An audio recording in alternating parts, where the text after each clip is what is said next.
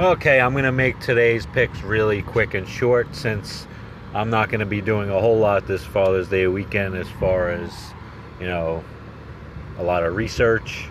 But based on a lot of things that I'm seeing and my gut feeling, I'm going to go with the Blue Jays money line today, the Red Sox money line today, and the Dodgers money line today.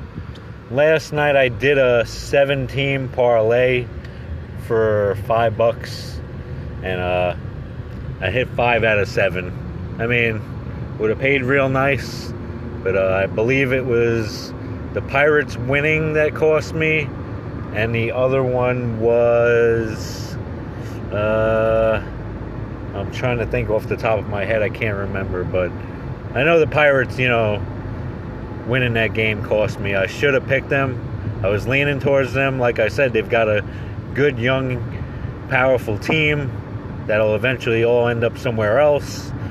But they give up a lot of runs too. So that's how I think it was 11-10 in that game.